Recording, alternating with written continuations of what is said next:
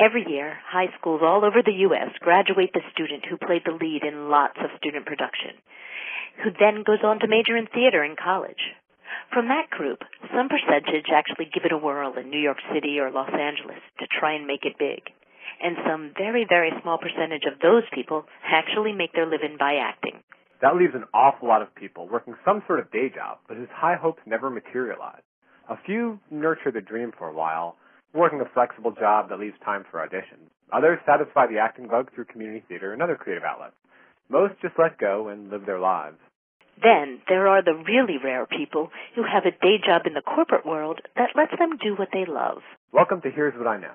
In this episode, we talk to Tim Van Ness, a consultant and facilitator who employs an improvisational technique known as playback theater to help companies train their leaders, improve organizational effectiveness, and create a culture that promotes innovation. So let's hear what Tim Van Ness knows about making his passion pay. What drew you into acting? I don't know. There's something about it that I've always been interested in, and was in plays all through grade school and all that stuff, and in high school and college. So there's been some sort of natural affinity there for me. You know, my father was a minister, and I was in church school sometimes, and you know, they had me playing roles like Jesus. What's your favorite part that you've played? It's kind of hard to top Jesus, but... Yeah. Yeah, well, Jesus is a 10-year-old. I know, it's kind of funny. But, you know, it's fun playing villains. What part have you always wanted to play? Some villain that, like, particularly attracts you? Sweeney Todd, probably. We're glad this is a phone interview. It's a great role. So. Well, and it's a musical, which leads into our next question. What about music? That's another love of yours, right? It is, yeah. Yeah, those two things seem to go hand in hand for me somehow. And I think I've also always had a love for music from when I was a boy. I focused on the trumpet through high school, and I also sang in choirs and all that through, you know, all the grade school and in high school and all that stuff, and was interested in musical theater. And then when I got to college, I decided to focus on voice and also on theater. And actually found pretty quickly that it was almost impossible to do both. So I actually ended up discovering improvisational theater as a way of doing theater on the side, and I ended up focusing more on music education. What school did you go to? So I bounced around a bit for a number of years, but I ended up in Boulder, Colorado, and graduating from the University of Colorado in Boulder. And they didn't have an improv theater group there when you were there? Or? Well, it was actually in Boulder that I discovered playback theater. Okay, tell us about that.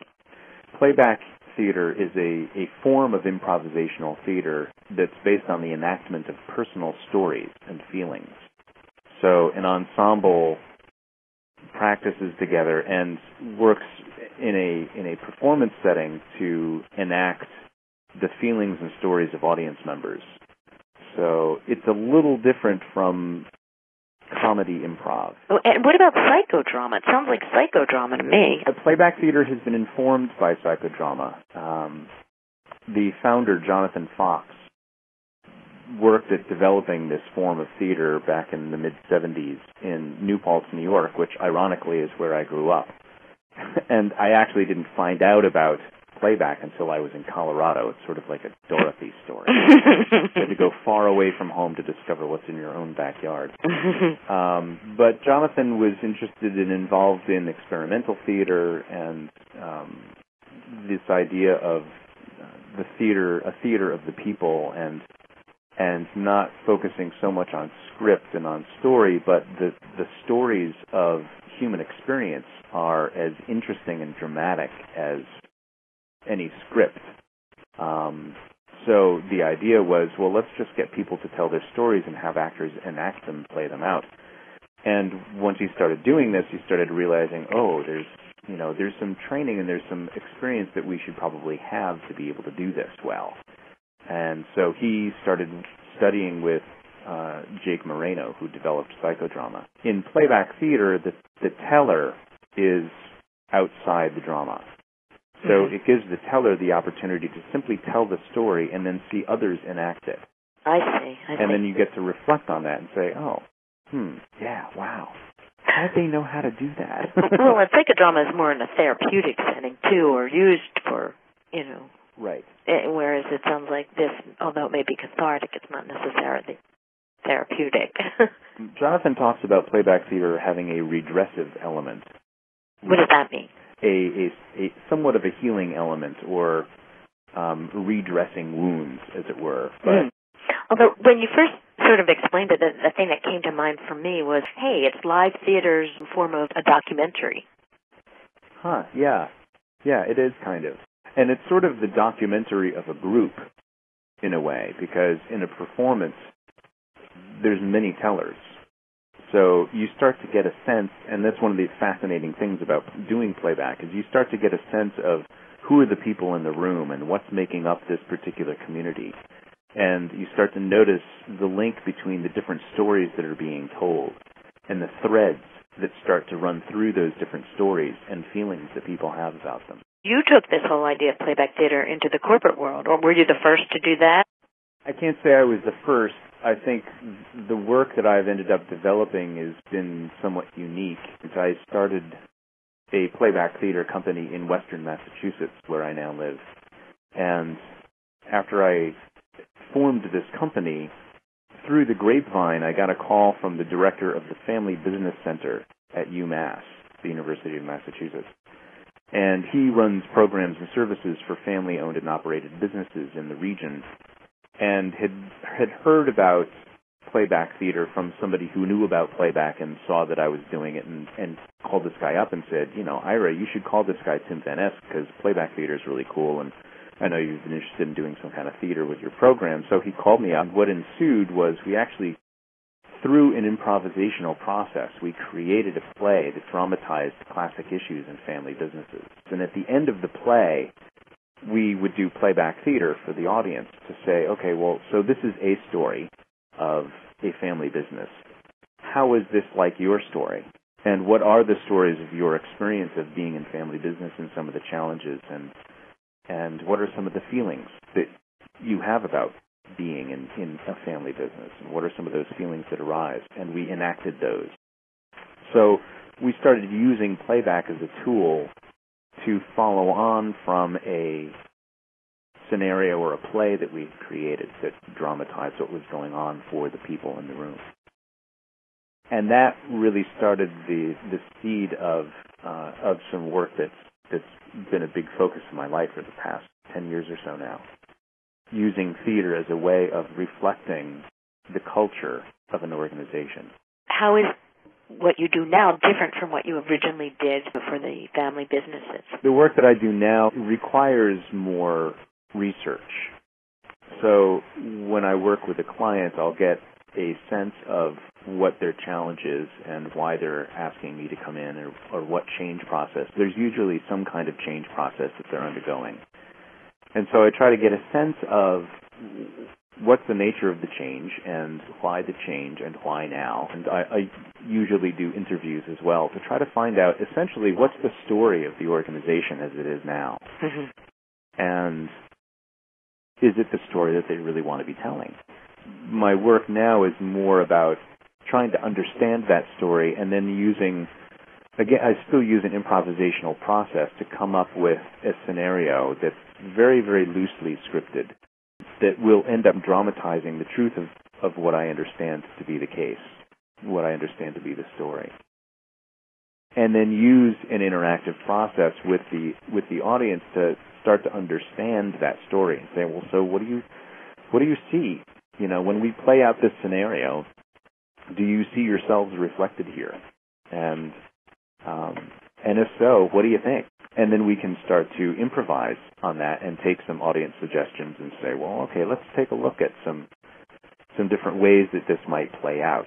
The work is also very much based on the concept that organizations have a lot of wisdom, rather than being an expert consultant and coming in and saying, okay, so we're an expert in strategy and this, we're going to help you figure out how to grow this business in the way that you want to. We come in as process consultants. Mm-hmm. Say, so where and you use the inherent wisdom of the group. Exactly. And try to draw that out using theater as a tool of stimulating ideas and feelings and putting those ideas and feelings out into the room so people can take a look at them and saying, yeah, that's us, and okay, so what do we want to do about it and what needs to change? Well, what's the most dramatic change that's taken place from your work? I mean, do you have a story? Do you have a story you can tell?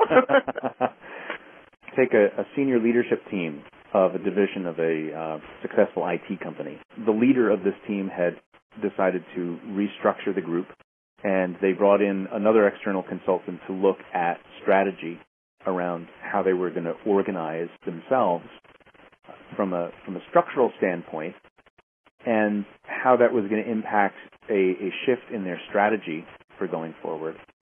And what we did was start to play out what that looks like, play at a dynamic of how is this team working together now, and what's working and what's not working, and how do they need to be changing how they work together in order to be able to operationalize this strategy that they've just come up with.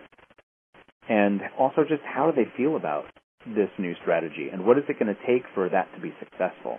And so we worked with them for a day or so, and by the end of the time together, they had a real clear vision of what this change looked like, and they had a shared language. Sometimes when something is so new and such a big change, you almost don't even have the vocabulary to get across the point you're trying to make, right? Right. And sometimes what theater can do is help create a story around that change, and a language and an image and a metaphor for the change, so everybody understands it at the same level. And it's also helpful, not just language, not just how to talk about it, because oftentimes what happens, especially in a business setting, is people will sit around and they'll strategize intellectually and they'll think about what needs to happen and they'll talk about it. But until they actually feel it in their bodies and they actually start to practice it and they start to get the words in their mouth and say them and behave differently, behaviors tend to not change. And that's, I think, one of the unique value sets that I bring is that I can create an environment for people to practice it and get some feedback on it and see and let their peers feedback and say, does this work or doesn't it work? So I think that seems to be really helpful from a lot of the people that I've worked with. They've really valued the opportunity to actually do it and practice it and get feedback on it and see other people doing it in a way that really works, so they have a vision for how to behave differently. Another thing, and I just thought of this, Jerry was telling me today about this company that has a policy, this anti-gossiping policy. But it really seems like this is kind of a way to channel like the so-called rumors and like water cooler talk into like a kind of positive venue where it can do some good. There's a lot of focus these days around employee engagement. And there's some research that shows that the most successful companies have a high degree, a high level of employee engagement. And what people talk about when they talk about engagement, they're talking about employees being committed to the organization, committed to the brand, committed to staying with the organization over a longer term, and giving 110%, giving perhaps more and working that much harder because they have a sense of how they fit into the larger vision of the organization. And there are a number of different factors on engagement and what helps people feel engaged. But a lot of it ultimately comes down to the culture that's being created within an organization. And that's what I tend to, is taking a look at what's the story of how we are together, of how we behave together, of how we work together. And how do people feel? How are they respected? How are they treated? And how do they work with each other? And so theater and improvisation and the kind of facilitation that I do helps people take a look at, so how are we, what is the story that we're telling internally? How are we working with people to help all the employees feel fully engaged and fully excited about coming to work in the morning, so that when you end up facing the customer, that has an impact on how the customer feels. So employee engagement scores end up having an impact on customer satisfaction scores. And we know that customer satisfaction scores has also an impact on the bottom line. What do you think about the importance of play at work? Do you think that helps us at work?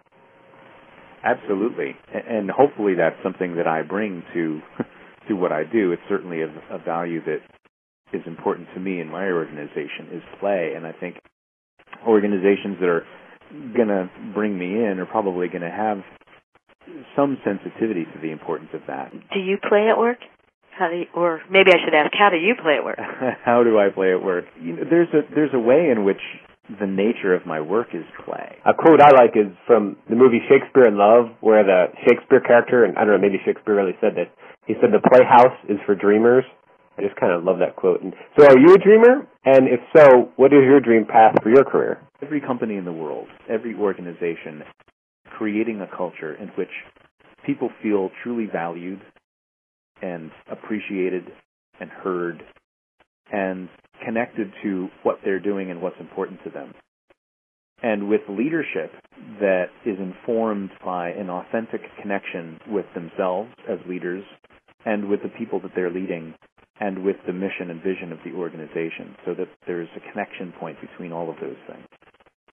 And my goal and my dream is that I am somehow able to be part of that process and able to influence and support organizations in creating that kind of culture and that kind of authentic connection with themselves and with each other and with the people that they end up serving through their products or services.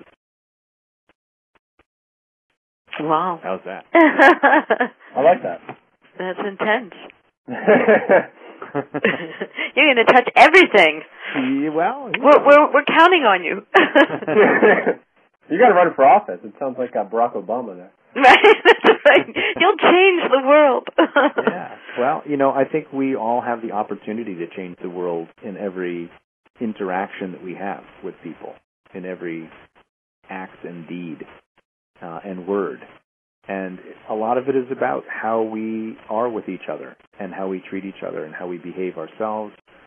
And a lot of that has to do with what's important to us and understanding our own values and other people's values and respecting other people's values even if they're not our own.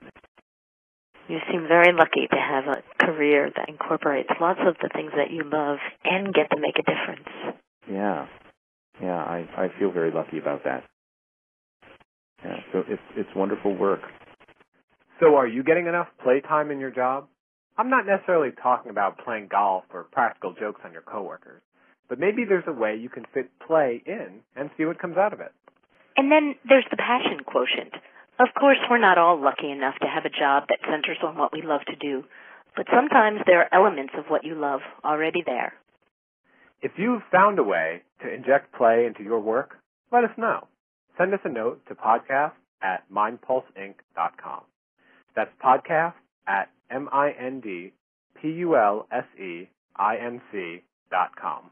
We hope you enjoyed this episode of Here's What I Know, and here's to put in passion and play into your career.